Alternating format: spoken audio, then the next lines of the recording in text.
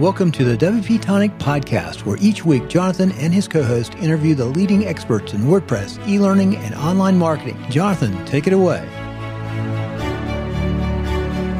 Welcome back, folks, to the WP Tonic Show. It's episode 512. We've got a great guest. We've got Jim Hoffman with us from Growth Hit. It's a growth agency. It's one of the leading agency in that particular niche sector. So, Jim, would you like to quickly introduce yourself to our listeners and viewers? Absolutely, yeah. I'm Jim Huffman. I'm the CEO of Growth Hit. We are a growth marketing consultancy focused on one thing, that is conversion rate optimization. And so we like being kind of your outsourced head of growth. But yeah, I'm out here in Seattle, Washington. But yeah, excited to be here. Oh, thank you. That's great that you agreed to come on the show, Jim. And I've got my great co-host, Adrian. Adrian, would you like to introduce yourself to the new listeners and viewers?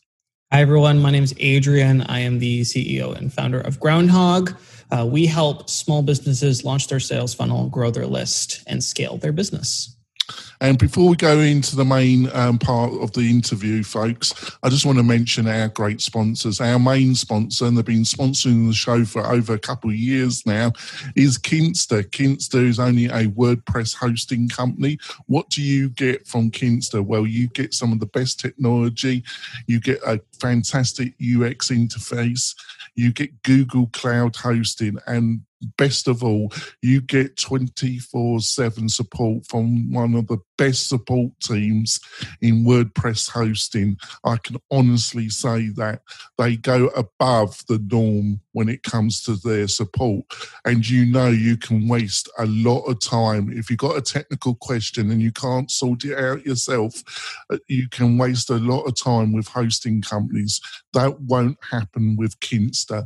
So if you value your time and you value your client's time, I suggest you go over to Kinsta, have a look at their products, and maybe buy one of their packages for yourself or for your clients. And the main thing is tell them that you heard about Kinsta on the WP Tonic Show. Our other sponsor is a real friend of the show. It's WP Fusion. Now, if you're looking to put Groundhog, any of the SaaS-based CRMs like ActiveCampaign, Drip, there's a host of them, or like I say, Groundhog, you really do need WP Fusion. It's an amazing product. If you or your clients are into modern marketing and automation, and you want your WordPress site to be able to flawlessly communicate with these modern CRMs, you need WP Fusion. Go over to their site, look at their packages for what they can do and the amazing power. They are amazing value. Go and buy them, and like the same, go and tell them that you heard about WP Fusion on WP Tonic. So into the main part of the interview. So, Jim, first of all, what is a growth agency? Can you give us a quick synopsis of precisely what you do and why you got into that particular area? Yeah, it's really hard to manage expectations when you throw growth in front of your name, right? So out of the gate, it's a little difficult. But I think a growth agency, a growth marketing firm, they're trying to kind of put a spin on traditional marketing, where it could be doing full funnel marketing, which is kind of how we look at it, from top of funnel to bottom of the funnel. It could also be you're integrated into the product, so you're engineering growth into it. But the way I think about it is you kind of function as an outsourced head of growth, where your main KPIs are aligned with the business leaders, where it's about top line sales, it's about top line customer acquisition. And so that's how we think about it, is really kind of being one-on-one with a CEO or CMO. And how I got into this, I mean, my career actually started in finance. I was at a small investment bank doing M&A deals, meaning I just looked at spreadsheets and would never talk in meetings. And it was really fun because I would see people selling these businesses, growing them. And I was like, man, that is fascinating. I would love to be on that side of the table.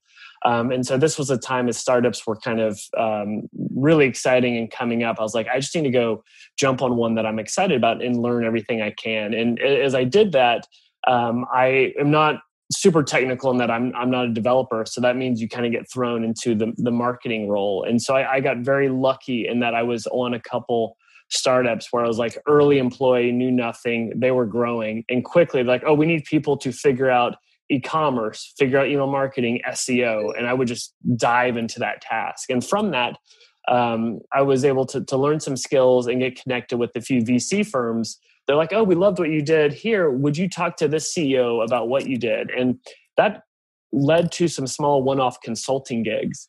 And I eventually hit a crossroads where like in the mornings I was waking up before work doing consulting work. Nights and weekends I'm doing consulting work. I'm like, I would like to have a life and maybe like some free time. I should probably make a decision what I want to do. And so about almost 4 years ago, I kind of made that decision to go from working for a startup to go all in on kind of the consulting side of things. Yeah, that's great. Great. Over to you, Adrian. Love to know how big your team is, and you mentioned you want to have a life. So I imagine that you have some help. One of the biggest things about being an agency is they're often stretched way too thin in terms of resources, time, personnel, etc. So how do you manage to be the growth guy for so many companies? Yeah, that's a great question. It's funny because starting out with an agency, I had the title of CEO, which was just a complete lie. Because it's like I was doing everything. I was copywriter, I was ad optimizer, I'm project manager. And just in the past year, was I able to finally fire myself and get specialists that could do the job significantly better than me and focus on working on the business. But so we are at 7 people, hiring 2 right now, looking for 2 kind of CRO analysts to come in. And so, yeah, that was the biggest move for me, because the really hard thing with consulting is, like, as an employee, you want to go above and beyond, do whatever it takes to get results. And that's pretty simple thinking. But as an agency, that idea of going above and beyond can actually hurt your business, hurt your margins, and hurt other clients. So for me, I really struggled with that, because my default was I'll just work my tail off for every single client and get amazing results. But you have a cap. And so for us, it meant being very clear on what we do and what we don't do. So that way, within what the client cares about and what their expectations are, we can over deliver. And in things that we don't do, we can just say, hey, we don't do that. Sorry, that's out of scope. So for me, like getting a team to do some of the things that I was doing so I could work on the business and then aligning with our scope have been the biggest things to have a life and actually scale the business, because it makes it much less custom whenever you're able to have a fine SOW, like statement of work, that's pretty consistent across clients. I'd love to know a little bit about the way that your growth agency works. Because typically, I used to be in the agency business myself, and my software is specifically geared to digital marketing agencies. And so I work a lot with digital marketing agencies, and they all have the exact same problems, where like they don't charge enough, they don't have enough time, and et cetera. The list goes on and on and on and on. And it seems like you've been able to solve a lot of those particular issues. What's the way that you work in terms of monetary investment on behalf of the client? Because there's 1,000 different ways to do it. Do it hourly, milestone, full project upfront, half and half. What's kind of like the sweet spot for all of this digital marketing work that you do? Yeah, that's a great loaded question. We could talk about for 10 hours, and then I'd have a million questions as well. But I've learned all of this the hard way. But one thing that I've found for us is, if we get the right client on the right tech stack at the right stage of life, a project's going to go extremely well. When you have the wrong client at the wrong phase, it is not going to work. And what's super counterintuitive is the more people will pay and the bigger they are, the actual less demanding they are. Some of the smallest clients with the smallest budgets can be the most demanding. And for me, I didn't really learn that until going through that. So you have to understand, what are your points of leverage to scale an agency when it's people-based? So one is always doing the same type of work, or two, always working with the same types of industries, clients, or tech stacks. So if you can do those things, you can productize some of your services while still making it custom for them. And whenever you're able to do that, then you can make great SOPs to train people and do those things really well. So for us, right away, we need to know, is this a good client for us? And for us, our sweet spot is someone that's just done like a B round of funding. Ideally, they're consumer based. E-commerce and Shopify is ideal because their tech stacks are very easy to plug into. And also for a Jim, I must interrupt. You just swore there. You just mentioned Shopify. It's WordPress, my friend. WooCommerce. Well, I will say WooCommerce is like our other go-to. And I will say we do some BigCommerce. I'm only kidding. I tease, Jim. I'm sorry. I apologize. Yes, but it's like the e-commerce space, and in general, WooCommerce, Shopify are ideal, where you have kind of a nice plug-in and app ecosystem. Because with CRO, e-commerce is very black and white if you're good or not. And so it's either you make money or you don't make money. Exactly. Like lead generation can be good because there's high transaction volume, but it's not as clear of a picture to revenue ROI. And so for us, if we can qualify the client to make sure they fall into that sweet spot, and in the back of our mind, we're like, hey, we know we're going to knock this one out of the park because they have over 100,000 sessions, they have a good AOV, and they're an e-commerce site. We believe that in 9 months, they're going to be really happy. The other thing is, so it's like qualifying the clients, knowing it's the right tech stack, knowing that it's, the industry you want. The other thing is we'll delay starting until we have everything going, because the first 30 days will make or break the retention of your project. And most agencies, you do so much upfront work, your margins aren't really good until 3, 6, 9, 12 months in, depending on what you do. And so if we can start and we're just getting a test live within the first week, we're launching ads in the first week, we're giving research and customer intelligence within the first 2 weeks, the client's first impression is like, wow, this team gets it. So if we can set all of that up, we're going to have, good clients that have a great lifetime value. So those are some of the things we're thinking through. The other thing is like upselling with other services that you have, right? Because we anchor in being your outsourced head of growth, doing CRO, but really that's customer intelligence. We get so many insights there that we can apply to our ads team, because we also do social ads, and to our email automation team. So those are ways to also upsell, because we're already meeting with these people once a week. If we can bake in other services and increase that average order value or monthly retainer, then that's helpful for margins. You mentioned that you try to get companies that have funded with a B round. Now that might be lingo not entirely familiar to some of our audience. So essentially, for anyone who doesn't know, if you're taking funding, you usually take a seed round, which is you'll get $1 million from some VC or other, and then you'll take an A round, which is probably multiple VCs with multiple millions of dollars. And then if your company doesn't implode after that, then you might be able to make it to a B round. And all of this is explained in a lovely show called Silicon Valley, which is a great sitcom. If you haven't watched it, you should. But I'm curious, since you're kind of like operational at that echelon where big money is at stake, a lot of agencies are starting to consider the kind of like the work for shares or the work for ownership model. And I'm curious if that's ever something that you've explored, where instead of taking a retainer or an upfront payment, you said, hey, listen, we see this company going far, give us like 3% and we'll just take care of it.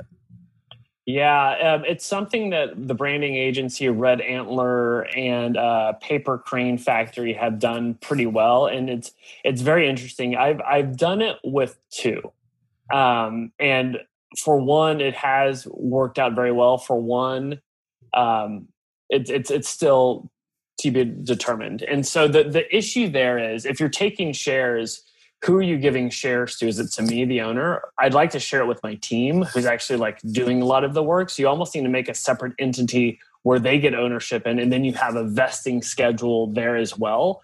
So it gets a little complicated. The other component that is difficult is breaking up, do you still get a retainer? Is it a discounted retainer? And how does that work? So at first I was really excited about it. As I got into the nuance, I've struggled with that structure. And also it's hard to put food on the table with equity shares. I can't go to Whole Foods and buy bread with equity. And so that's the other component, but it is something that we're very interested in and we've done lightly. One other thing is, and this is going off on a tangent, but it's this buy then build model. Like if we're such a good growth agency, why can't we grow our own things? Whether it's incubating an idea that we grow or acquiring a plugin or a Shopify site or WooCommerce site that has. Oh, thank you. Yeah, I'm getting worried soon.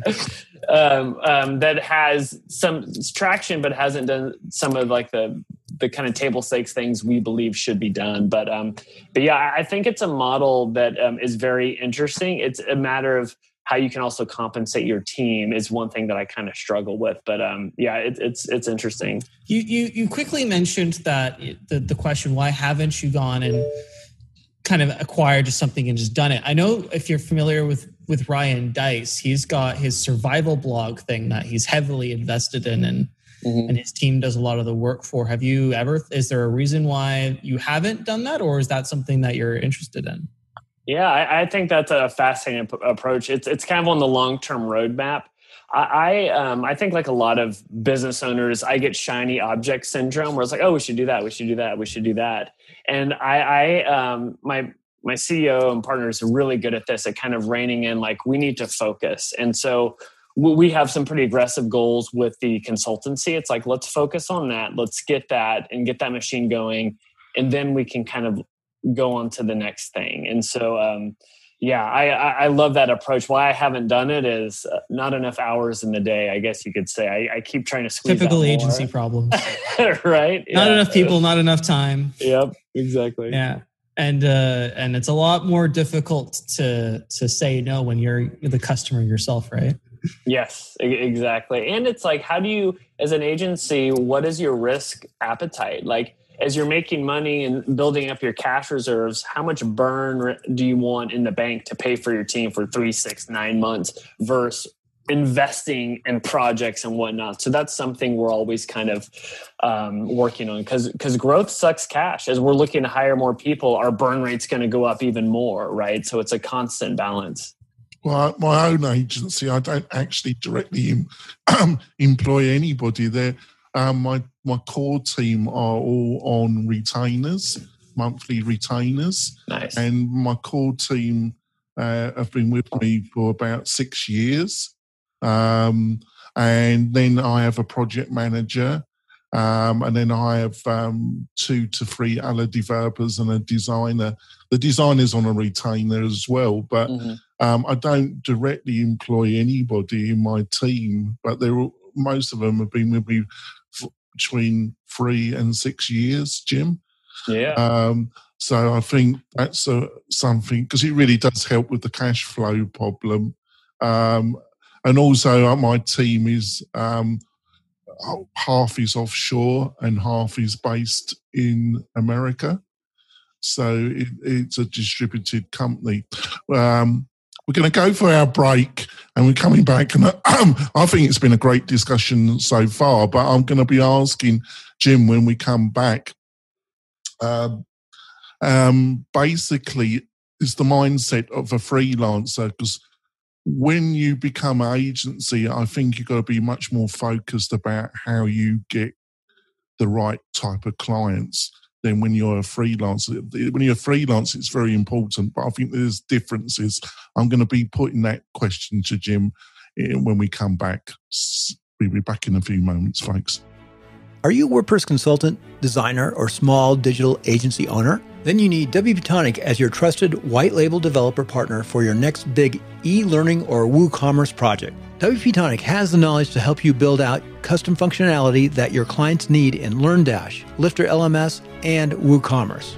WP Tonic is well known and trusted in the WordPress community. They stand behind their work with a full, no question asked, 30-day money-back guarantee. So don't delay. Find out how WP Tonic's white label services can help your agency today. Go to WP-Tonic.com's homepage and book a free consultation with Jonathan. That's WP-Tonic, just like the podcast. We've had a great discussion with Jim. We've been talking all things agency.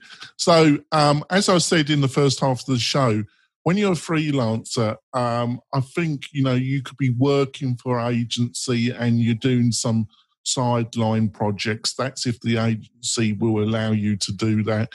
You might be working for a university or a medium to large company and you're doing side projects, right?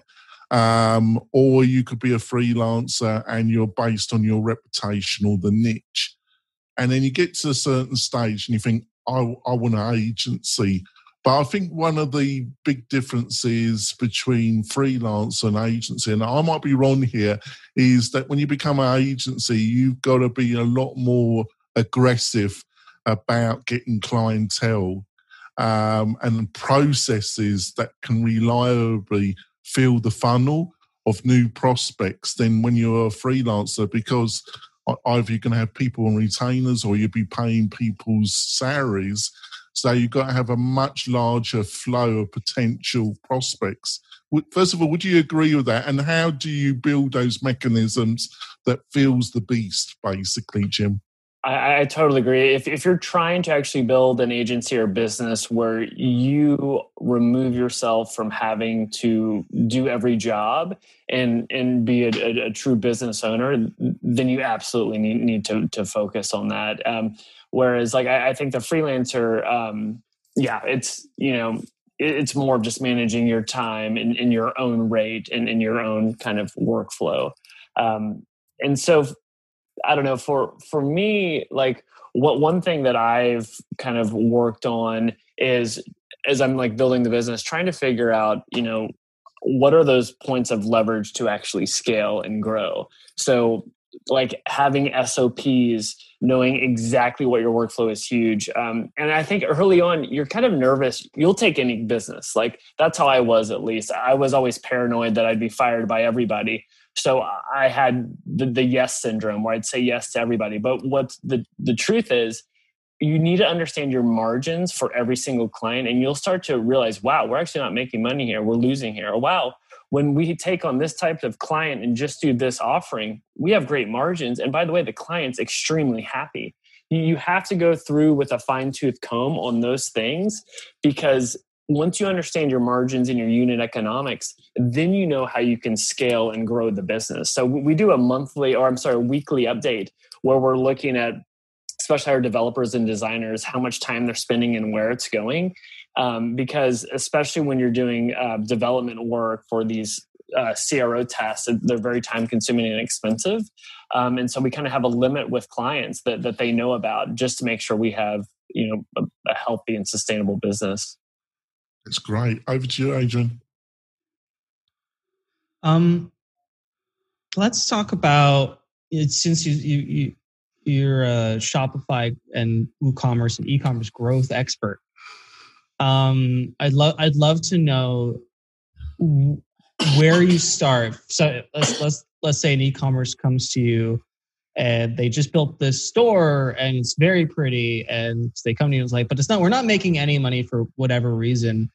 I'd love to know kind of one of your go-to strategies. Well, obviously, you don't have this on your site. As soon as we deploy this, you're going to see X amount of growth just immediately because we've done this so many times. Is there a strategy like that exists? And can you tell us a little bit about it? Yeah, I wish there was a one-size-fits-all solution for it. I do have some best practices like everybody does. But so what we do is we do two things very quickly, and one of them most people always ignore. So we do quantitative analysis, which everybody does. We're mapping the funnel, okay, homepage, collection page, product detail page, checkout. Where are the drop-offs? That starts to expose some things. And then we segment that based on traffic source, mobile, desktop, whatnot. So right away you have questions okay, wow, they're great at getting traffic from paid on mobile, but wow, everyone's abandoning. And then here's the thing that I think everybody ignores is doing the qualitative analysis. They know what's happening on the site, but they don't know why. they're not actually being proactive and talking to their customers. So we're doing heat maps, we're doing scroll maps, we're doing session recordings, all to get at a very simple question of the people that are abandoning, why are they abandoning? So we started doing voice of customer research. Like, okay, what did you not find today? What were you looking for that you didn't get? And right away, you start to understand what that pain point is that is not being addressed. And usually we can break it up into like 3 or 7 categories. And those insights that you get are gold, because it's like, wow, they have issues with pricing or sizing or fit, or they're still not educated on the product, when or how to use it. And once you understand that, those insights are gold to apply to a landing page, to an email campaign, to an ad campaign. So those are things that we want to get at whenever we're first starting. I mean, beyond that, we're definitely looking at like some usability tasks. We're looking at, image quality, reviews, social proof, but the quantitative and qualitative stuff, that's usually where we can get big wins. I want to know about the discount code. I want to know, because you go to every single big e-commerce site, and the first thing that pops up is 10% email sent. I'd love to know your insight from working with larger stores than most people are familiar with. Yeah, that you go to its site, it's like, click here, you're like batting away every pop-up with discounts and cookies and GDPR. It's a problem. So especially if you're like a premium brand, well, first it's like right away you're educating people to look for discounts, which is that the right way to get people excited about your product? For me, that's a little worrisome, because then you're like in this price penetration mode and you're playing, it's a race to the bottom if you're doing that. So that's definitely an option. I mean, other things that I want to do is like, if I can, I want to sell people on the aspiration, on the problem we're solving, our point of differentiation. If you have a good email nurturing campaign, pop-ups, as annoying as they are and easy to hate on, they are very good. But usually I would like to do that in the form of, content upgrade, give them some value. It's really annoying, but giveaways over $500 really work. I want them to lose every single time, but it's the best way to get high email conversion rates. But discount codes, if you can build it into your margin, are good. But I actually like doing them more as an exit intent at a high intent page, like a checkout or a product detail page, as opposed to just doing a spray and pray approach right when people come to the site. Is there any? Do you have any measurable? Hey, Adrian, I just want to slightly interrupt, because I actually like to expand that, what you just said, but in our bonus content.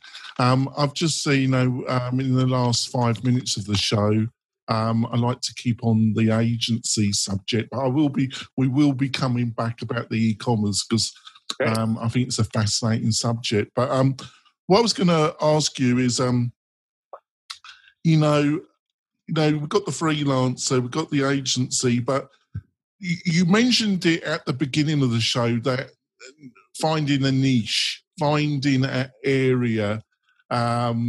See, like with my own agency, we build learning management systems for universities, internal training, and we build membership websites. That's what WP Tonic does. So all the things you pointed out, that it helps with margins, repetitivity, you know what you're taking on because you've done it a few times before. So I think in 2020, this is really important. Can you expand on that a little bit? Yeah, it's funny. I don't know. I made the mistake, like first launching an agency, where I try to be everything to everybody. Like, oh, we're a growth marketing agency. Yes, we'll do that. And you quickly realize that's not a good way to go. And it's funny. I heard the advice all the time, but until I put it into practice, did I truly understand that, like the phrase, what like the riches are in the niches. As far as, yes, you're going to be saying no to a lot of things, and that can be really hard. But when you say yes to a few things and you find a client that fits into that sweet spot, your confidence goes up significantly. You feel much better about selling them or closing them because you know you're going to do good work. And your rates can go up, your lifetime value goes up because of that. And the thing is, like, there's so many talented people coming on as freelancers and agencies, and unless you can capture all that talent and really be this full service agency, it's going to be hard to be everything to everybody. So I really think it is about like niching down and going all in, because as you start to understand the total addressable market that you're probably going after with your niche, it's much bigger than you realize. And depending on what your goals are, you don't need to capture, even 10% of it to hit your revenue goals. And so if you can be very clear on like what your business goals are from a revenue perspective, and you start to do the math, it's like, wow, actually, like this is very obtainable by niching down and hitting X% of our market. Like we can do this. And so I think that's an exercise every agency needs to go through when they're really trying to figure out what are we here for and who are we trying to serve. Yeah, just to wrap up before we wrap up the podcast show, and hopefully Jim can agree to have a bit more of a discussion in our bonus content. Just to wrap up is obviously this is a WordPress very focused show, but it's digital agency WordPress. So how important is WordPress for your team and in your consciousness, or is it just one of many tools? How would you place WordPress connected to your agency? Yeah, well, my personal blog, Growth Hit, and Growth Hit are both built on WordPress.